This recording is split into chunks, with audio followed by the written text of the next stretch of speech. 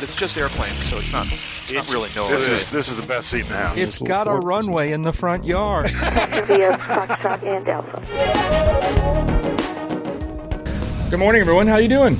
8:30 on Friday morning. So, but it's an Oshkosh 8:30, so it's not really as early as, I don't know what that means exactly. I do. You're doing great, Jeb. We're proud of you. I cannot thank you enough for your support. Yeah. Okay.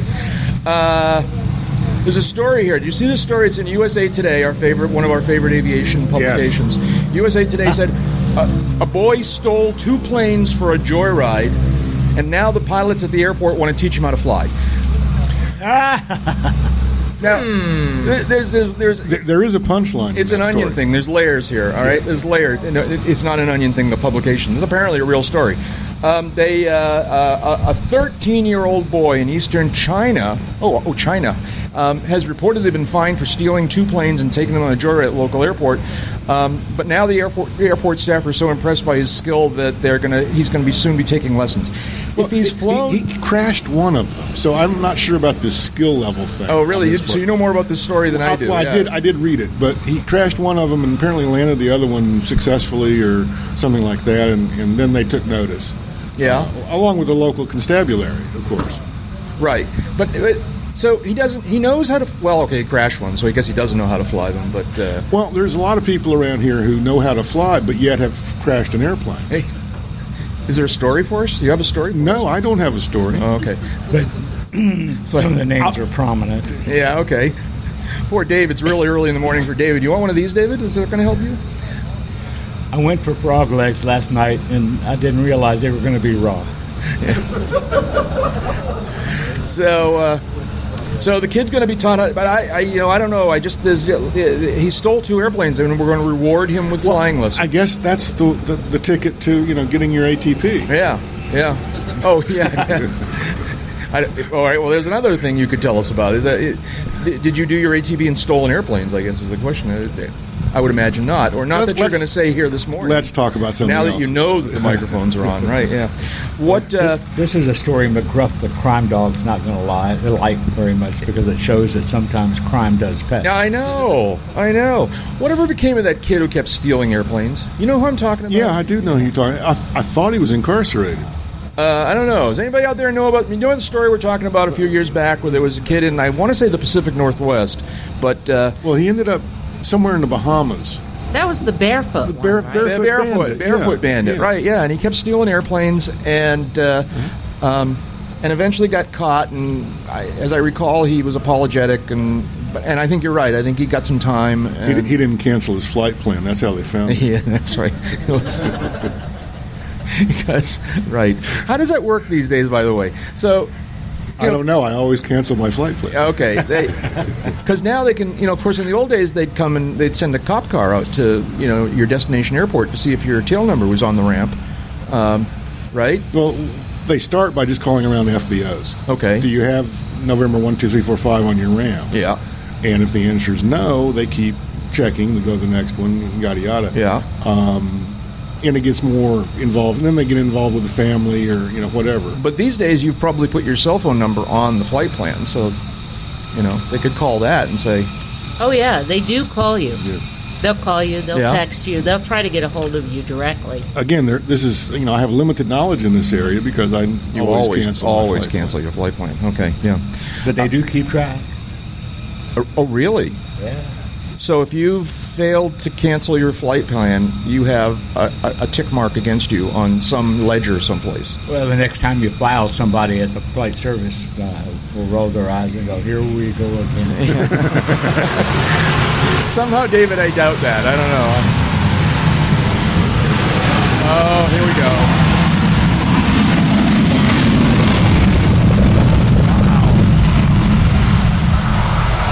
Oh, it's true. You can feel it in your lungs. You really can. Oh, there's more than one of them.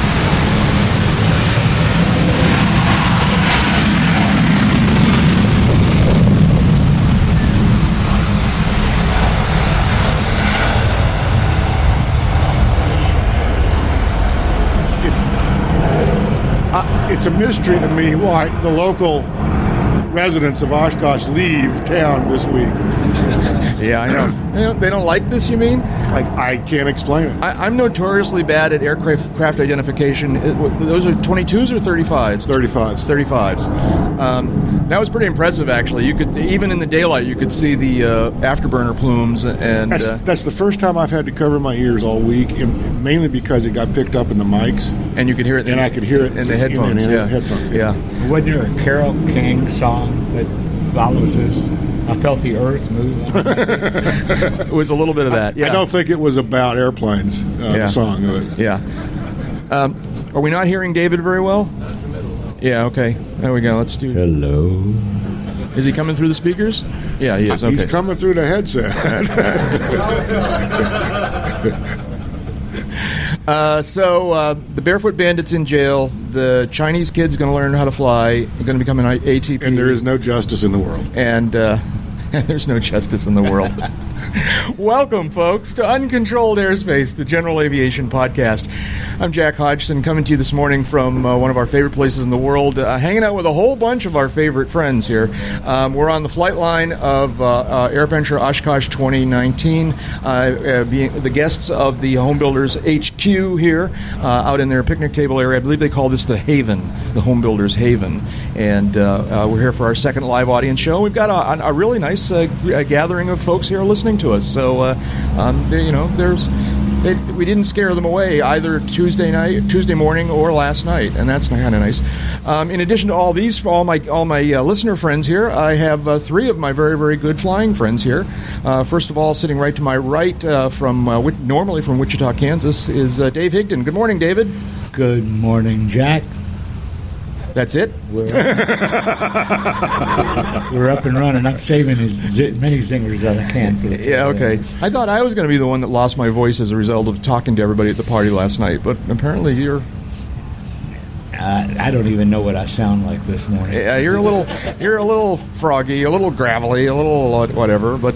Is that bloody raw frog? Yeah, but you're up. What is it you like to say? You're up and ambulatory. You're upright, ambulatory, taking nourishment, and not in the morning obituary. So I'm 4 for 4. There we go. There we go. And another of my good friends here, from normally from somewhere near Sarasota, Florida, is Jeb Burnside. Good morning, Jeb. Good morning, Jack. How are you, sir? I'm doing pretty good. And I know you're the one that's legendarily bad at being up in the morning, although. In your defense, I will say this out loud, you were up wandering around the campsite at like 6:30 this morning. I was waiting for you to wake me up. Yeah, well, it was just you asked for a 6:30 wake-up call, and I was going to give it to you, and you wandered out just prior to that. I did. 6:29. I'm still, I still haven't heard, seen, or gotten any input from you. So your eyes were open like that much, and you wandered to the porta potty and the place where the coffee is. Pretty much in that order. Yeah, right. Yeah, yeah. And finally, another really good friend is from also somewhere near Sarasota, Florida, but not quite as near. She's somewhere near Fort Myers, Florida. Is Amy Laboda? Hi, Amy. How you doing? Hi, Jack. How are you this morning? I guess what this whole interchange is telling me is we have to talk to our friend Charlie about these 8:30 in the morning starts. Is this like? Well, that's part of it. Yeah. Yeah. Okay. Yeah. Okay. Or more coffee. One or the other. It's okay. The water's fine. The water's very thoughtful. This time of day, coffee would be more appropriate. Well, there actually is coffee around the corner. I'll be right back. Okay. Okay. Can I get a biscuit with that? Yeah. What's going on in the world of aviation? Just in the last couple of days, the Congress confirmed the new administrator. Right. Who is this person? This is really going to be the way it's going to be all morning long. Steve Dixon. He's a former Delta airline pilot. He was like vice president of safety, as I recall, or operations or something at Delta for some time. And he's about the only one who could get through confirmation. Right. And of course, he is a household name. Tomorrow. Yeah. Well. Okay. He. I mean, do we know anything more about him? I guess. Sadly, we're happy that it's a tolerable appointment, right? I mean, is it? The opportunities for mischief in that position were too great. So, yeah, we're definitely happy, if you will, that the position is filled with someone with an aviation background, is all I can say. Period. Yeah. Did he make it here? So when was the Meet the Boss session? It was usually on Thursday, right? Wednesdays or Thursdays. Yeah. No, he did not make it to the Meet the Boss. So I don't know that they had a Meet the Boss okay. session. Did anybody attend? Was there a Meet the Boss session? Dan Elwell was there yesterday. Who was Elwell? Elwell, the acting, was there. I knew Okay. it, I knew it. Yeah. Did they talk about the new guy? Did you apparently attended? What was the hot subject? Come up here. What did people want to talk about? We talked mainly about the Mosaic and our new program for bringing new equipment into aviation, bringing some non-certified stuff into Part 23 planes. Okay. Yeah, there's a lot going on there, by the way. Yeah. What is that again? Mosaic? Yeah. Tell us what that is. Oh, man. I'm not sure what the acronym stands for, but it's an effort to further what I would use the word deregulate Part 23 certification rules for aircraft and perhaps Part 91 a little bit too. Think of a vintage certified airplane that you can work on yourself, or maybe one that you want to put in the experimental category and put in experimental avionics, for example. That's a very short, quick answer to a complicated topic. But David, do you have any perspective on that? I have heard from some of my association friends about this. They were stunned. They were angry. It's like the inmates are running the asylum. You're talking about the Mosaic thing. Talking about this idea of putting a whole bunch of certified airplanes under an experimental certificate of some type. Okay. And the proposal's working its way through the labyrinth of people it's got to go through. And it's got to go through the staff. It's got to go through the Office of Management and Budget. DOT has to sign off of it, and then we'll get a notice of proposed rulemaking, at which time that those who feels motivated can scream and say, what whiskey Tango Foxtrot is this for? Because they just finished this big Part 23 rewrite that was years in the making. And now, in the perspective of some of the association people, it's just they just want to dismember it. Something like that. Okay. Jeb, I'm told Jeb would be better if the microphone were a little closer to you, so just kind of get it in there. Yeah, I know. Thank you. It's a little early to tell how any of that's going to get resolved, so a little early to really identify any firm proposals at this stage. But there are some people hitting the alarm button. We'll hear about this in the next few weeks / months. But it's, as Dave correctly notes, this is a long way from being resolved. Okay. All right. Yeah. What else is going on here? One bit of follow-up from a previous episode. We were talking... I think this was kind of parenthetical to another topic, but we were talking about the right-of-way rules in flight. Go to the right, go to the left, these kinds of things. And we were, as always, unsure exactly where they came from, so we made something up. And listener ATC Ben, who isn't here, by the way, that would be something, wouldn't it? Listener ATC Ben checked in on Twitter and said, he writes, aviation right-of-way rules came from the nautical right-of-way rules, he says. And he suggests also that sitting on the left may have come from this as well. But then he does observe that helicopters pilots sit on the right. So, and he refers to an Airplane Geeks, one of our fellow aviation podcasts. Airplane Geeks apparently did an episode where they asked someone from Sikorsky about this, although ATC Ben doesn't tell us what the answer is. So I guess we're all going to have to dig out that episode of Airplane Geeks. It'll be on the next Wheel of Fortune. Yeah. No, Jeopardy. Yeah. Oh, that is a good Jeopardy question. It is a good Jeopardy Well, question. what would first of all, there's no such thing as Jeopardy questions, but Answers. Excuse me. but what would the Jeopardy answer be? It would be on the right. So that's just then you would have to ask the question: Yeah. Is that the pilot in command of That's a right. helicopter or an airplane? Aviation. That's right, Alex. 1,000, please. Yeah, Alex, I'll take answers that could have any number of possible questions for 1,000, please. Well, Right? the other thing we got from the Maritime is the color coding of our recognition lights. Correct. You know, and my little mnemonic for never confusing this is red is not right, red is not right, red is left. And But- it works for me. Yeah. Well, Okay. now I'm trying to remember how I had a mnemonic too, and now I'm losing it here. It had to do with, ironically, red wine. Tell us more. Port wine, port, red, port. Am I right? No, now am I right about this? Is the red light on the left? Yes. So port wine. I guess that's port, really working port for is you. left. When you're motoring down a waterway and there are red and green buoys marking the Red, sides. right, returning. There you go. Yeah. So. And watch your wake speed. And watch your wake speed. That's right. Yeah. Be careful about the Manatees. You don't want to run over the manatees, man. What's that? Say again? Yes, so our speed units from Maritime. That's true. That's right. Of course, knots are have something to do with knots, with rope, with.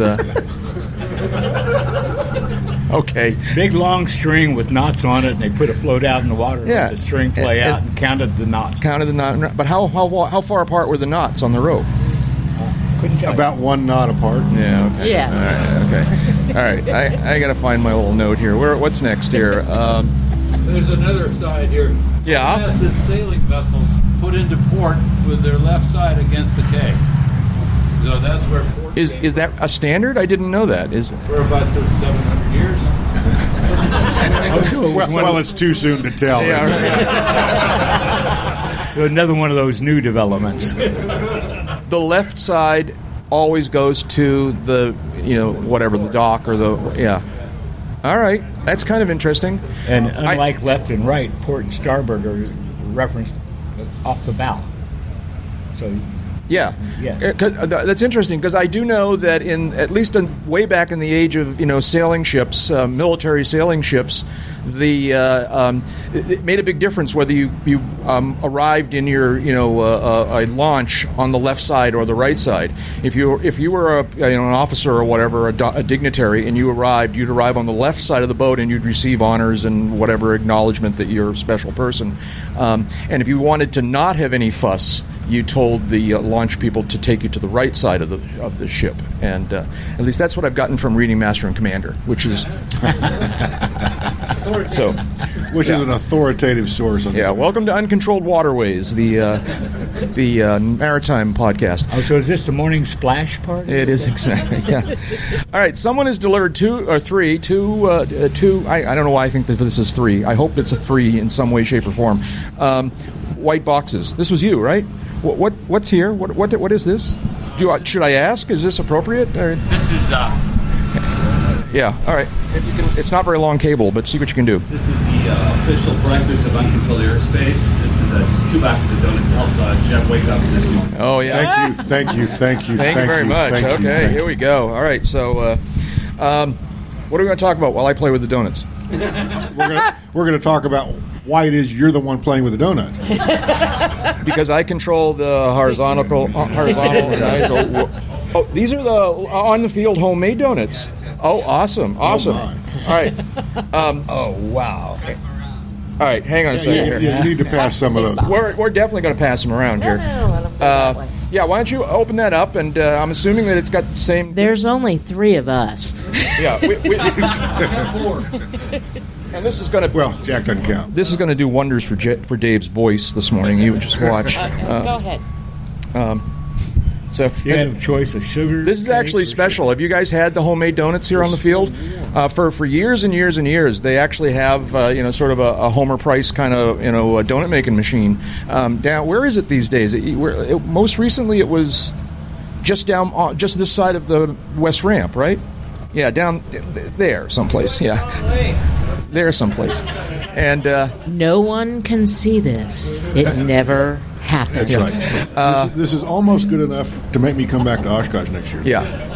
Are you saying you didn't know? I'm kidding. Oh, okay, all right, yeah. Because this is pretty special. These are homemade donuts. They made them, as you can feel, they're warm from coming out of the fryer or whatever they call it for donuts. Yeah. And the benefit of the air show donuts is if nobody sees you eat it, it has no calories. Yeah.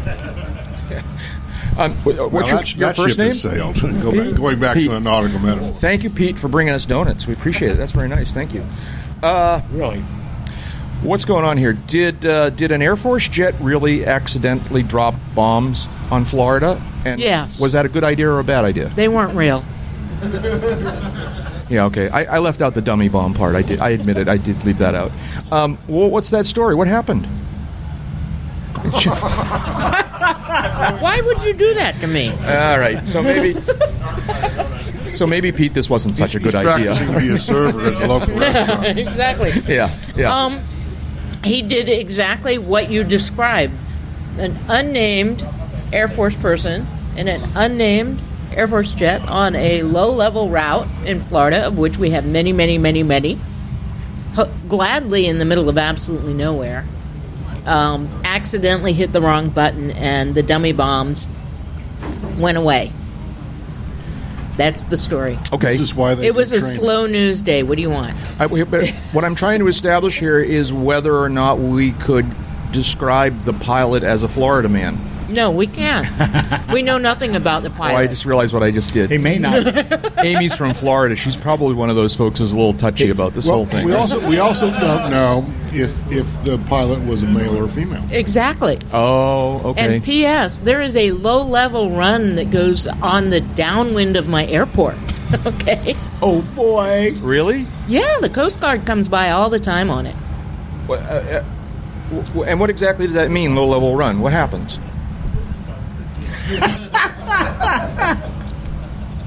High speed jet traffic through, uncontrolled airspace in the pattern at an airport with 122.9. What do you think happens? And no donuts. That's the critical part. Yeah.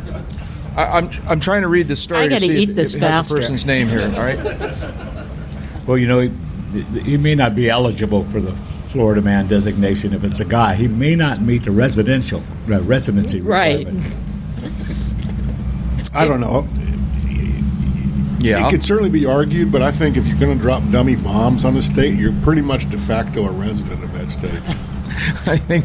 I don't know. Yeah, you're. I don't know. I don't know. Well, at least for legal proceedings. Yeah, all right. Okay. Not surprisingly, this story doesn't seem to name the pilot involved here. But he or she was from the let's see now, so it says the squadron. No, he's from Moody Air Force Base. So he was a Georgia. Oh, well, that explains he was everything. A Georgia person. He was a Georgia man. Georgia person. But yeah, so okay. And I can say that. Dropped bombs on nowhere. Or dropped not bombs on not any place real. All right. Slow news day, I'm telling you. Well, and it's not like this is the first time this has happened. Exactly. Right. Yeah. Well, wait a minute. When else has it happened? Tell me. You're thinking of something. There have been dummy bombs dropped in the wrong place before. There have been dummy live bombs dropped in the wrong place before. Why do you think they do practice runs, Jack?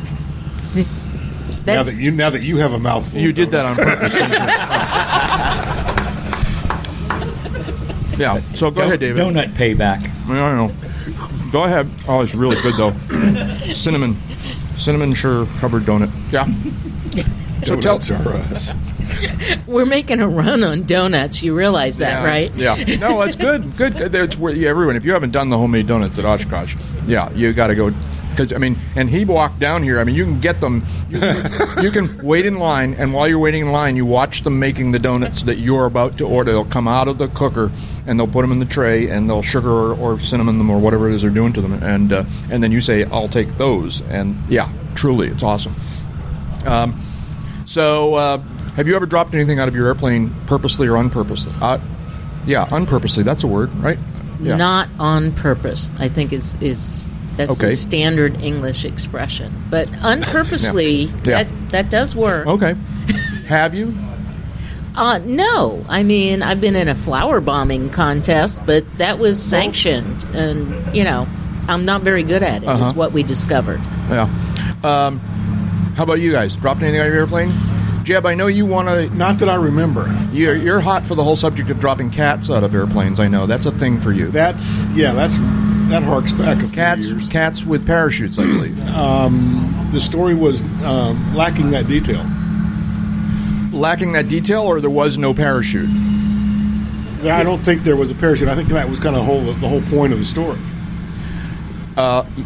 Yes, because the cat... And I don't think, quite frankly, the cat was thrown out of the airplane as much as the cat fell out of the airplane, something like that. This is a Gordon Baxter story, right? This goes back 20, 30, 40 years. A Gordon Baxter column, and a couple of columns, actually, in Flying Magazine, where there was this urban myth of a skydiving cat. Two guys and a champ in East Texas had nothing else better to do except train their cat to... in this case, I think, fall out of a champ. And, of course, Gordon Baxter got to it and deployed his journalistic skills and didn't really manage to talk to the guys or the cat even. But he did talk to people who knew about the story. He goes on and on. But the story basically goes the cat would be ejected somehow from the champ. And by the time the pilots got the champ back down on the ground, the cat would be sitting there licking his paws, ready for another go. And it falls down from there, of course. Yeah. That cat went on to be a skydiving champion, by the way. Okay. Because it sounds like you're sneaking up on a diss of people who jump out of airplanes. The terminal velocity of a cat is less than the terminal velocity of a human because of the fur. Okay. The tufted fur creates drag, and I have no idea what I'm talking about. Amy, flower bombing. Were you any good at it? No. Yeah. Never won. Anybody here in the audience participated in one of these flower bombing or yeah? How'd you do? Poorly. Okay. Yeah. It's tough. I would imagine it's remarkably hard. Way harder than I'll just drop it. Boom. It's there. Right. No, you miss by not only forward and back, but left and right. And, you got to calculate trajectories. You got to really understand the wind, and you have to have a consistent pilot. Yeah. Who's actually listening to you. Yeah. There's a lot of things that have to go right. You know what would be really cool, though, now, in this day and age of little, maker stuff and little Arduino computers, we need to make a flower bombing Norden gun sight. All right. There you go. How about a Norden? You could do that, right? You make something that had a little down-facing camera and tell it the wind, and it will adjust and tell you when it'll push the button. Oh, there we go. Now we're talking. You can get your wind data from your air data computer. There you go. Yeah. Get your altitude and velocity from your GPS. This could be done. Yeah. Or you could just go down to the AgGUI booth. Yeah. AgNav. Yeah. And they put those into the air tractors, and they actually calculate all of that so that the spray stays on the field. Right. And they tell them what altitude to spray. Really? Yeah, and okay. It goes on and off automatically based on the wind. They have their own pitot tube. It's a really cool It does sound product. cool. And it would work for flower bombing. I believe that. Sure it would. And okay. Yeah. Maybe a little pricey, but I'm just saying, if you really want to go there. So up in New England, there's a particular airport that does a particular holiday event that they don't drop. It's, as you can imagine from the story, it's Halloween based. They drop pumpkins. Yeah. Okay, and And they don't merely do it like on the field where there's a big open stretch of grass. So this is the town of Sanford, Maine. I don't know if anybody's familiar with New England and Maine. The town of Sanford, Maine. Sanford, Maine is in a kind of a quaint little old, New Englandish town, and mill buildings in the middle of town, and a river that goes through the middle of town because that's how they used to get their power. And the airport is a little bit outside of town to the sort of southeast. And the pumpkin bomb contestants would launch out of Sanford Airport and fly, and it's all very carefully planned out, and they'd fly this route up into the middle of town along the river where the river widens into sort of a lake, all right? And the target was floating on a boat in the middle of the lake, in this pond in the middle of downtown, and these airplanes would fly at a relatively low altitude in order to fly up Main Street basically, all right, in the middle of town, drop their pumpkins on the lake, hopefully, all right, and then recover off in some direction. And I never actually witnessed this, but it always sounded scary to me whenever I heard it. It's like, because what could possibly go wrong flying with pumpkins ready to fall out of the airplane through downtown areas? And anyways, I don't know. Yeah. Dropping pumpkins, pumpkin pie. I've done both, the flower and the pumpkin drop. Yeah. Right. And and how'd you do? When they first called me up, hey, I'm going to be doing this contest out of such and such airport. Would you be interested in being my bombardier? I thought, sure. And I had visions of the giant pumpkins that they're selling at the farmer's market. And about that big around. Window came open. Oh, I did great. I got it on the airport. And that's about as close as I got. Okay. It says here that a Delta pilot arrested a passenger. We can do that now? Yeah, that's what I wanted. That was sort of where I was going with this. Yeah. Are you familiar with this? I posted it, I think. You did. Yeah. Okay. So what happened? I'm not familiar with it. Yeah. Okay. See, normally we do this podcast with them both sitting at their computers, and so I think it's in between rounds of computer solitaire, they can look things up. And pilots cannot arrest passengers. Let's put that out there first. Really? Isn't the captain of a flight? Show me on your pilot certificate where it says you have arresting powers. It doesn't say that on yours? Pilots can marry passengers. Why can't they arrest them? Now, okay, can they? Temporarily. Go. Ultimate final authority on the aircraft. There we go. I like that. Yes, yep. Final authority, ultimate final authority on the aircraft. And you can certainly do whatever you need to do to ensure the safety of the aircraft, but I don't think that extends to arrest.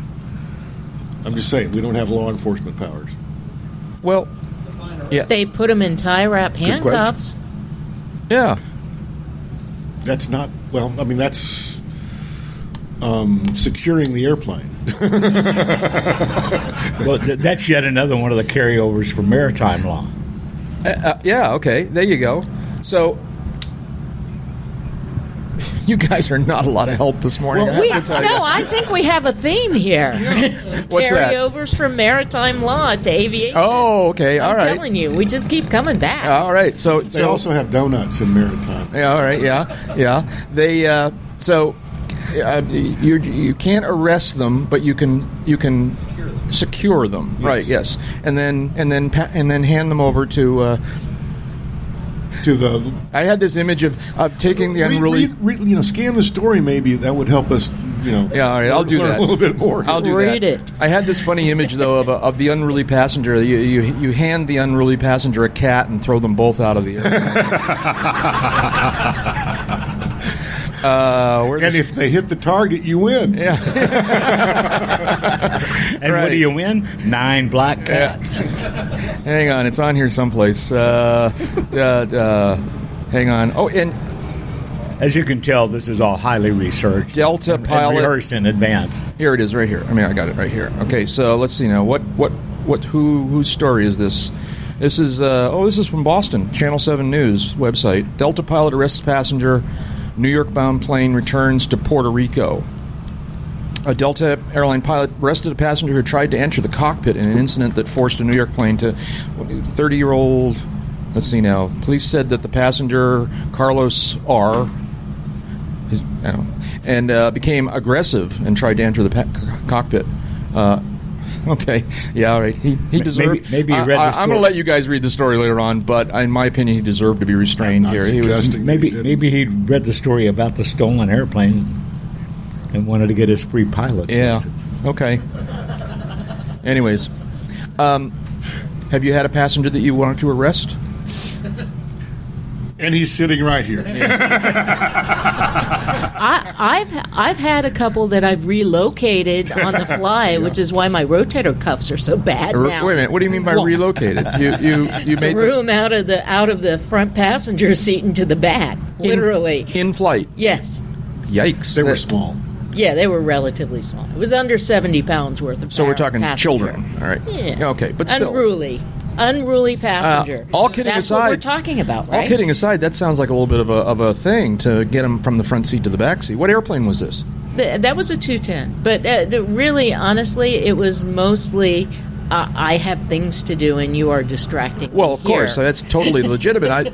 It's the act of moving between the front and back seats in an airplane in flight seems a little problematic. One more time, adrenaline and rotator cuff never the same again. Yeah. Okay. All right. So, how about you guys? Anybody you? I've already answered that question. Okay. All right.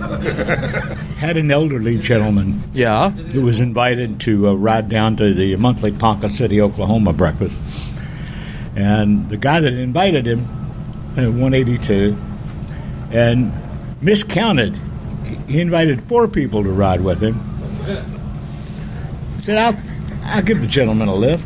So, in his 80s, military pilot, wasn't flying anymore. Got him in the right seat of the Comanche.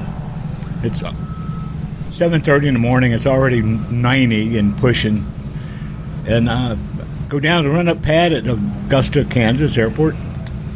And I start to run my final departure checks. And before I did my mag check, I pulled the mixture. Well, before I taxied, I pulled the mixture knob out. And the guy looked at me funny. Got down to the run-up pad. Reached it, leaned it, did the mag check. He reached over and smacked my hand on the red knob. Didn't they teach you never to lean on the ground? I said, yes, sir, they did. They also taught me to lean for density altitude. And right now we're at 5,000 feet, DA. And if you do that again, your elderly butt's going out the door. I don't care where we are. Okay. He bought me breakfast. Like, yeah, you're right.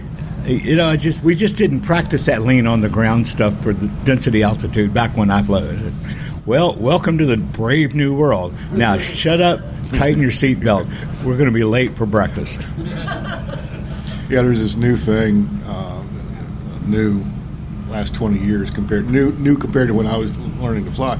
The intercom now has an isolate switch. Yeah. I love that switch. And you are really good at that isolate switch, too. That goes back to anybody who's listening to episode 400, which was a lot of fun episode where we went flying one day in Florida. And Dave and I guess I shouldn't speak for Dave, but I'm pretty sure it's true that because it was for me, that we really tried to be careful about, not talking over when the radio was talking to Jeb and not contaminating the cockpit at the wrong times and doing those kinds of things. And I thought we did a pretty good job at the time. And it was only later when I was listening to the episode and editing it that there were times when, first of all, I heard the call then that I didn't hear in the airplane. And there were also times when it was just apparent that Jeb disappeared from Jeb's voice disappeared because he had isolated us. Because I heard the call come in, but I didn't hear the response. But then later on it became apparent that you were isolating us more than we realized. He was very, very generous that day because we were, it was a weird situation to begin with flying. And adult children in the airplane.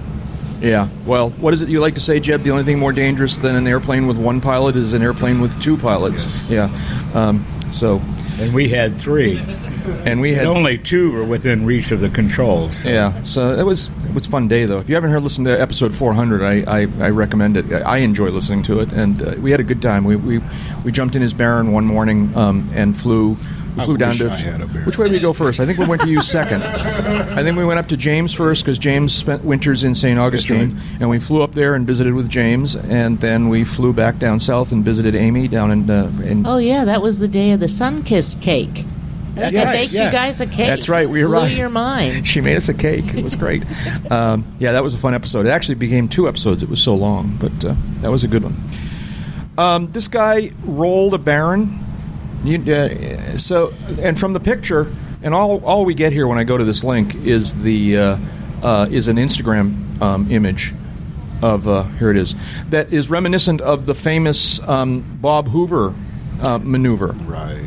When Bob Hoover poured a glass of tea or something like that while doing a roll in his commander, and it's just a remarkable. How many people here have you seen this video I'm talking about? Yeah, it's pretty remarkable. It shows. Let me see if I can, just for the benefit of the folks here. I don't know if I can turn this around, but he mounted. He made a little fancy mount and put the cup on basically on the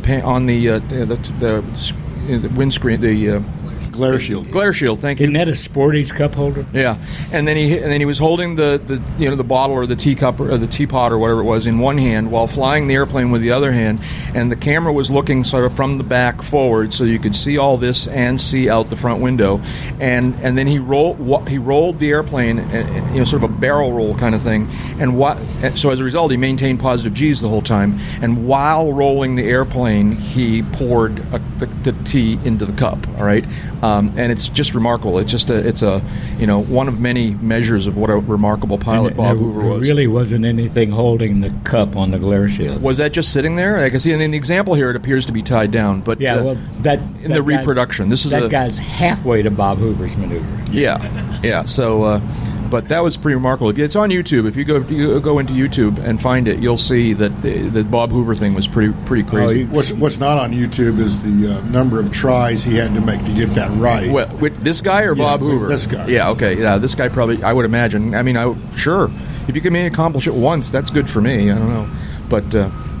How many people here have actually were anywhere to see Bob Hoover fly back in the day? If you missed Bob Hoover, I'm sorry, because it was a remarkable thing to see him fly. He just, flew this Rockwell Commander that was his really famous airplane. Although he occasionally did routines he had this yellow P-51 that he used to fly all the time. Old Yeller. Yeah. And to see him fly that airplane and to do these engine out things and it was crazy, wonderful flying. Oh, the stuff he did in the Shrike Commander was jaw-dropping. Yeah. I mean, one engine feathered, 2 engines feathered, 1 gear down, 1 up, and he'd touch down and pull out. And then he'd come down, engines feathered, pull up, do a slow roll, come back around, land, dead stick. And roll out where he started from.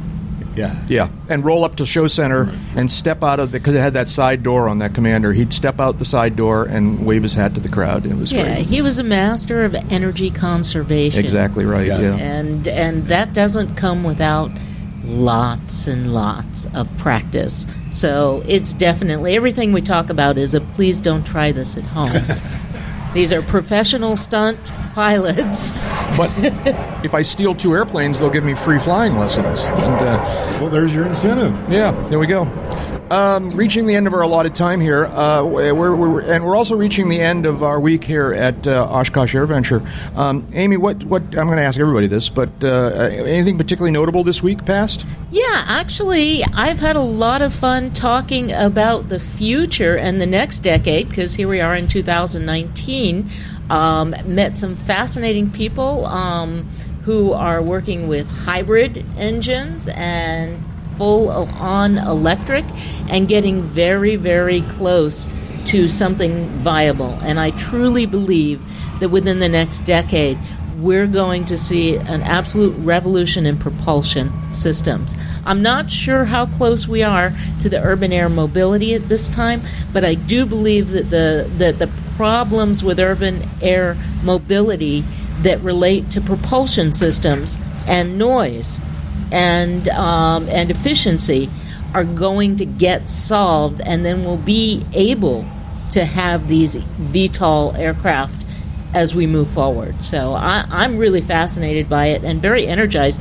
I heard there's upwards of 170 companies with proposals out there. Really? Which is making the FAA go, oh, no. We'll be able to handle it certification-wise. We'll be able to handle it.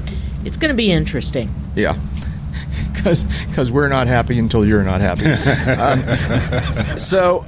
Yeah, I agree. 170, but because I was found it notable that there must be 8 or 10 different programs just on display here this week of various multi-rotor human-carrying aircraft programs, and some of them are, just designs now. Some of them are pretty close to flying. Some of them are pretty scary. But did you notice that Continental is Continental Aerospace Technologies, not Continental Motors anymore? I didn't notice that, and that explains why they have their primary booth in Show Center selling tires. I found that odd. It's not the same Continental. It's not. Okay, that's what I was wondering about. It's not. So. Well, that's not confusing. It's even from a different continent. That's not confusing.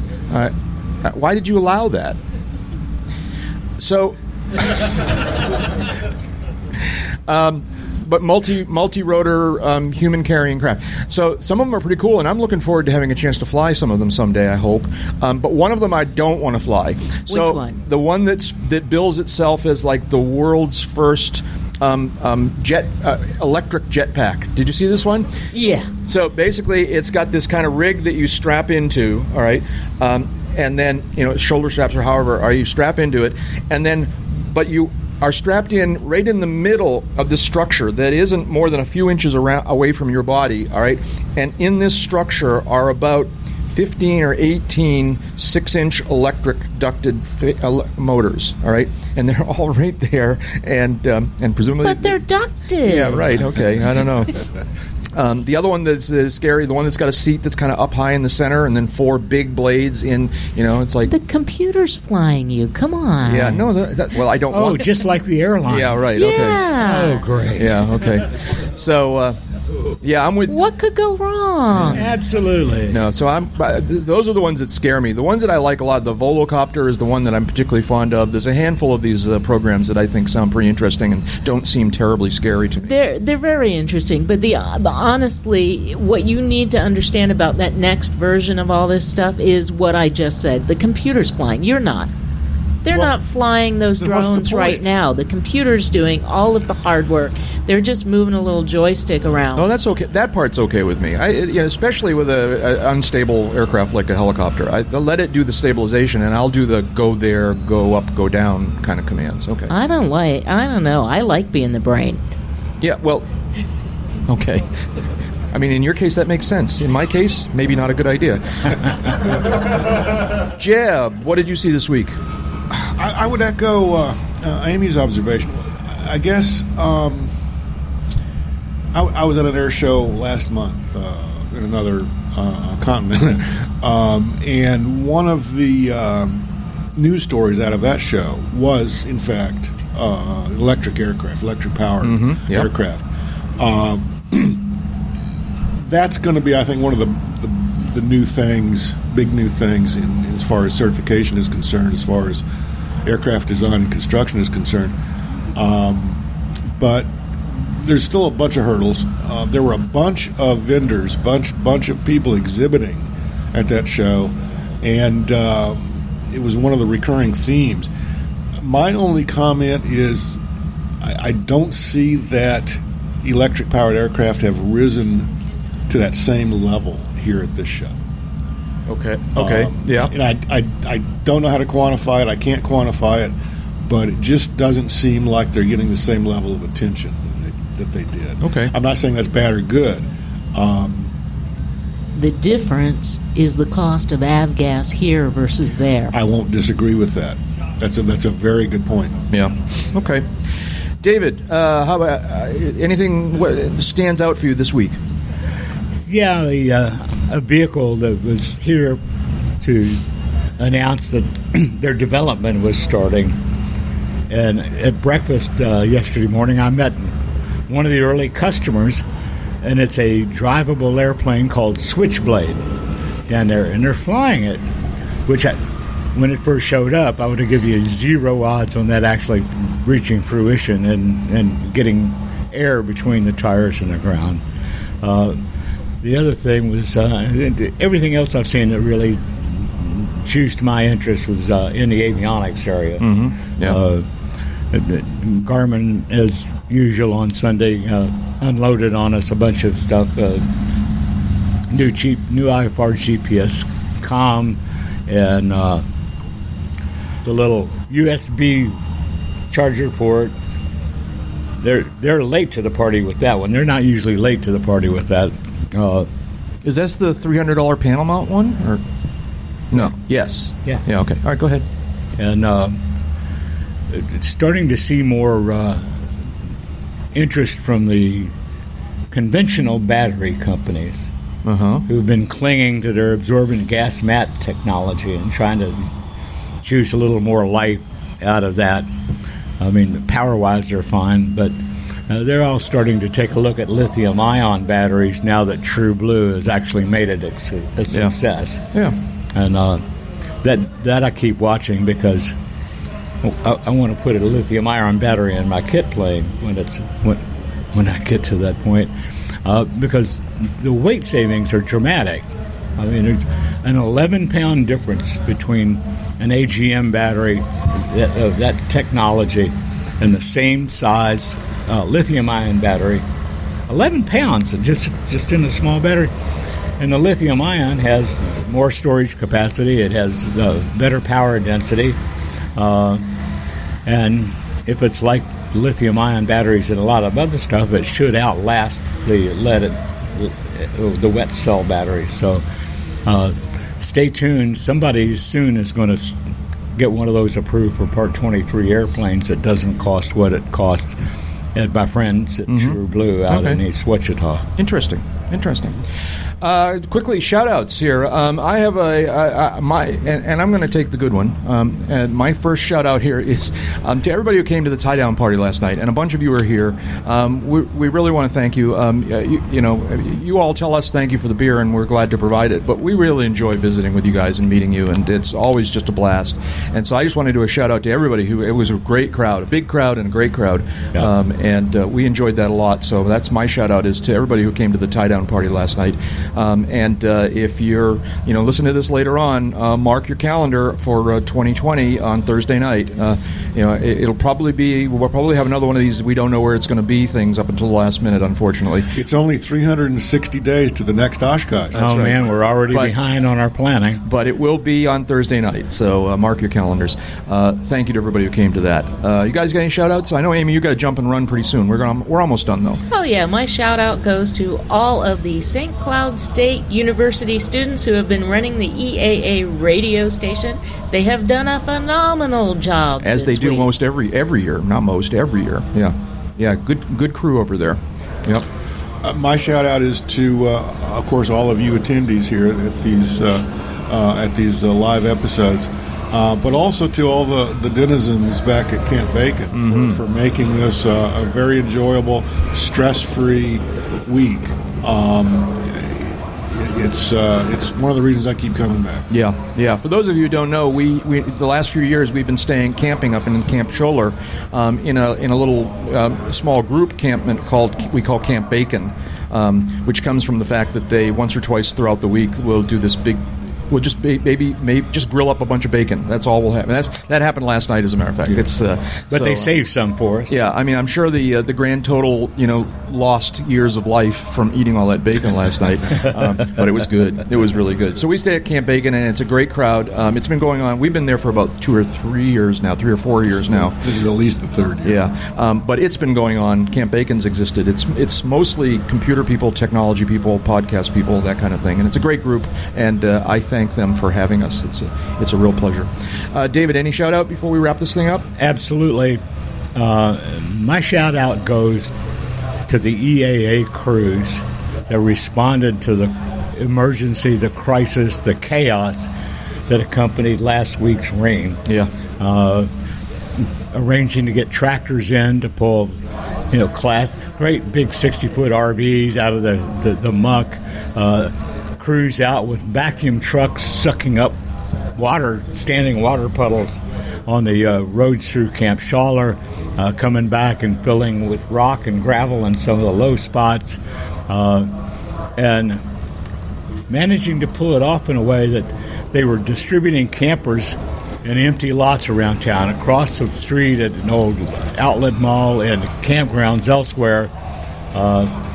We really were not happy with what happened on one day when we were trying to get off the premises to get our press credentials, and while we're in the building, the road that we were supposed to go back on closed. Yeah, it was and looked crazy. down it, and there were campers down both sides. They'd been there overnight, waiting for it to open up. I think, considering the challenges, they did a phenomenal job. And my last shout-out is to this guy, Charlie Becker, who always manages to help us come together on this thing. And Charlie was instrumental. Charlie and Fareed basically started the tie-down party, sort of, in a way. Exactly right. oh, absolutely. Back at episode 200, they gifted us with a whole bunch of beers, like very nearly 200 beers, and we didn't know what to do with them. So we said, let's have a party, and we did, and that was the first tie-down party because Charlie and Fareed did that for us. That was really cool. You had one more, Jeb? I was going to do Charlie, but I will also thank you for working with Charlie and putting all this together and making sure the cats got herded and all of that. Everything you do, I appreciate it. Thank you very much. I appreciate it. It's fun. Thank you to you guys for coming out this morning. It's a blast. We always love meeting with you, and we're going to hang around for a little bit. I think Amy's got to run, but the rest of us will stick around and chat if anybody cares to. Appreciate that. That's Amy Laboda. Thank you, Amy. Appreciate it. Jeb Burnside, Dave Higdon. I'm Jack Hodgson. David, was there something you wanted to tell us? Well, if you look at the average age around here, I think it confirms what I've been saying all along.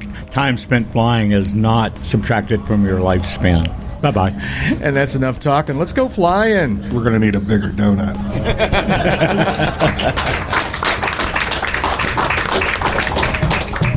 Thank you, everyone. That was great.